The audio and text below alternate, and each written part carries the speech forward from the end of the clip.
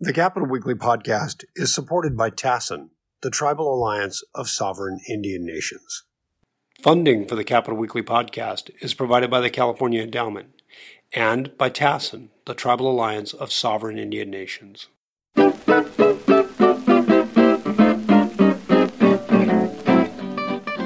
Hello and welcome to a special version of Capital Weekly's podcast here at the Convention Center in Sacramento for the State Democratic Party Convention.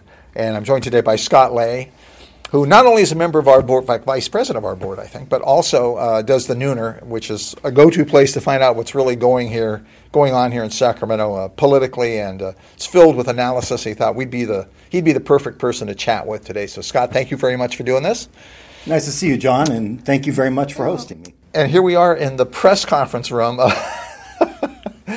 This is the only empty room we could find close by that had a little bit of sound deadening quality in it. Yeah, I can think of another press secretary in the country that would like to have a room as empty as this. As empty as this, yeah, totally. Scott, you were here yesterday and you're here now. And what I've been following is the leadership dispute or the contest between Kimberly Ellis and Eric Bauman. Do you have any thoughts on that? What are you seeing? Well, certainly there is a, if you will, a hangover from 2016 that leads to a party division between those that were, solidly behind Hillary Clinton and those that were behind Bernie Sanders. They call it the establishment versus the Bernie-crats. And that is carrying forward into almost every element of this convention, from the state party chair election, into gubernatorial preferences, into rules changes and resolutions. So any caucus meeting or committee meeting you attend here at the convention center is colored by that split. So it's a serious, it's a serious run. It's not a fringe effort, but it's got some credence and some support. Yeah, from what I understand, roughly 1/3 of the delegates that are here were elected on the Bernie-crats, the progressive slate. And the thought is that most of those are supporters of Kimberly Ellis. And if you walk the halls here at the convention center, you see a lot of pink T-shirts, which are the Kimberly Ellis T-shirts. Is this important in the national scheme of things? I saw some people say that, but California is sort of, a lot of ways, marginalized our state party. Does this resonate back in D.C.? I don't think so. I mean, there was a big rally last night by the California Nurses Association against Democratic National Committee Chairman Tom Perez, over his tepid support of single-payer health care. Yeah, okay. Now, single-payer health care is an issue in California that perhaps majorities in the Assembly and Senate may be willing to embrace. But I would think the National Democratic Party would not be willing to make a big push on it, even if the leadership supports it, because of so many swing states where it would be a no-go, a third rail, to say we're going to immediately have single-payer health care coverage, which would require, as much as admirable as it may be, would require significant tax increases. Yeah. In theory, those tax increases would replace insurance premiums, but there has to be a path from A to Z. And in California, you have a significant number of moderate Democrats, so-called business-friendly Democrats. It'd be tough votes for them to actually come out. You need 2/3 in each house, I suppose, and put this through, right? Exactly. You need 2/3. If it had a money stream, it had a revenue stream. Absolutely. And you have to have some sort of revenue stream to do this. And while the leadership in both houses would be on paper in support of single-payer health care, that is not their job. Their job is to protect the supermajorities in each of the houses. And there are parts of the state that are held by Democrats that simply are not ready for single-payer health care. Not that they're not ready for the policy, but you have to translate the policy into the finances. Get the money. And so when you start talking about tax increases, even if they're replacing premiums, that becomes a real challenge in places like the Central Valley and the Inland Empire. You see this? Does this issue resonate in 2018 here with the statewide candidates that are here at the convention? Gavin Newsom's here. Others are here. Right. I mean, there are 4 announced candidates for governor on the Democratic side.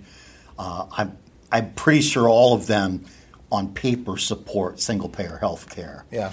But they haven't had the requirement of interacting with the state budget and saying exactly how you pay for it. And I think that's why Jerry Brown, who you would think would be in support of it in concept, is not pushing the issue. He's been pretty hesitant. He's been, Yeah, I mean, the state budget is in good shape now, but not good enough shape to create a new multi-billion-dollar obligation that would be required in transitioning from a private sector healthcare market to even a voluntary single-payer market. Regardless of who wins this, the chairmanship of the party, is the Democratic Party in transition at all here? Is it still sort of, I don't know, more liberal, organized labor driven? Is it got a younger cohort than it used to have, or is it slowly? Is it more of a millennials party than it was before? Is that a Bernie Sanders function of driving more, luring more people into the party? I don't think so. I mean, I was a longtime Democratic Party activist. I don't do that anymore. I try to be more nonpartisan now and look at things objectively.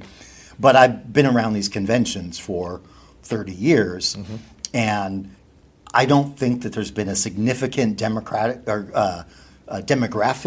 or policy shift. This is an issue in this chair's race because John Burton is a technician. He's a strategist.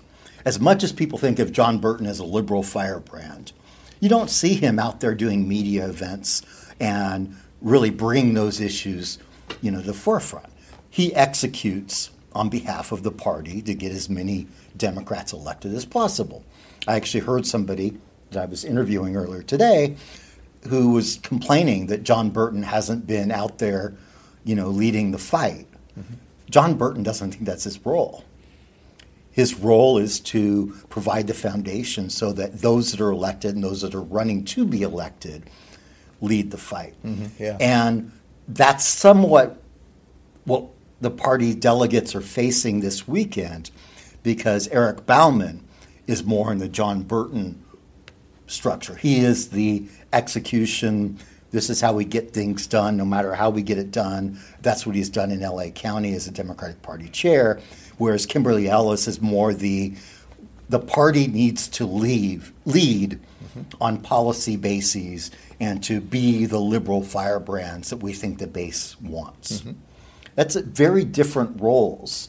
And I'm not sure how deep most delegates get into those different roles, as opposed to just following their policy their policy passions. I don't think there's much different on policy between John Burton and Kimberly Ellis. It's just more of, are we part of the establishment, or are we doing an uprise against the establishment? Do you think, is that the big takeaway from if you had to isolate one issue, is it the leadership dispute, the leadership contest, or is there something else out there we should be looking at?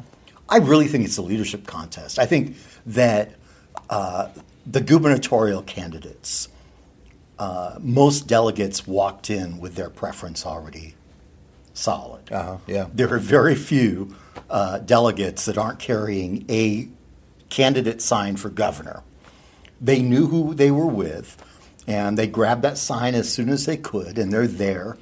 And so, unfortunately, today's session ran into the lunch hour, and so half the convention hall emptied out, and all that was left were the John Chung delegates.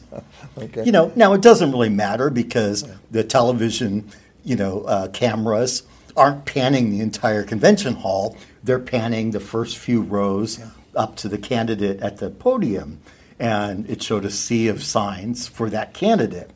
That very different than Gavin Newsom, who spoke earlier, when most delegates were still there because it wasn't lunchtime yet.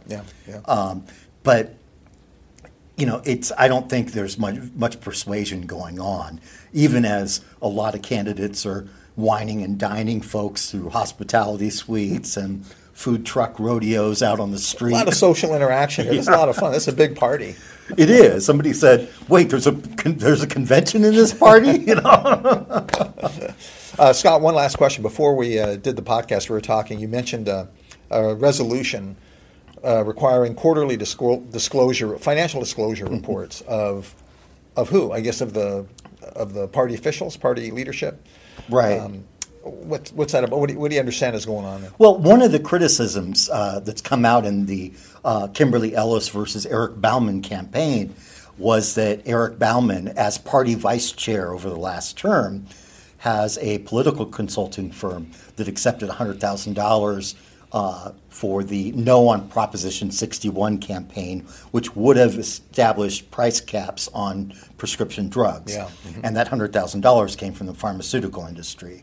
And so I think there was somewhat unanimity within the Rules Committee that, it makes sense to require quarterly disclosure of our party officials. Just not saying you can't accept money from, political consulting money from candidates or ballot measures, but you have to disclose it on a quarterly basis. So I think that'll easily pass. And it's one of those things where there's going to be disclosure and nobody's going to read it.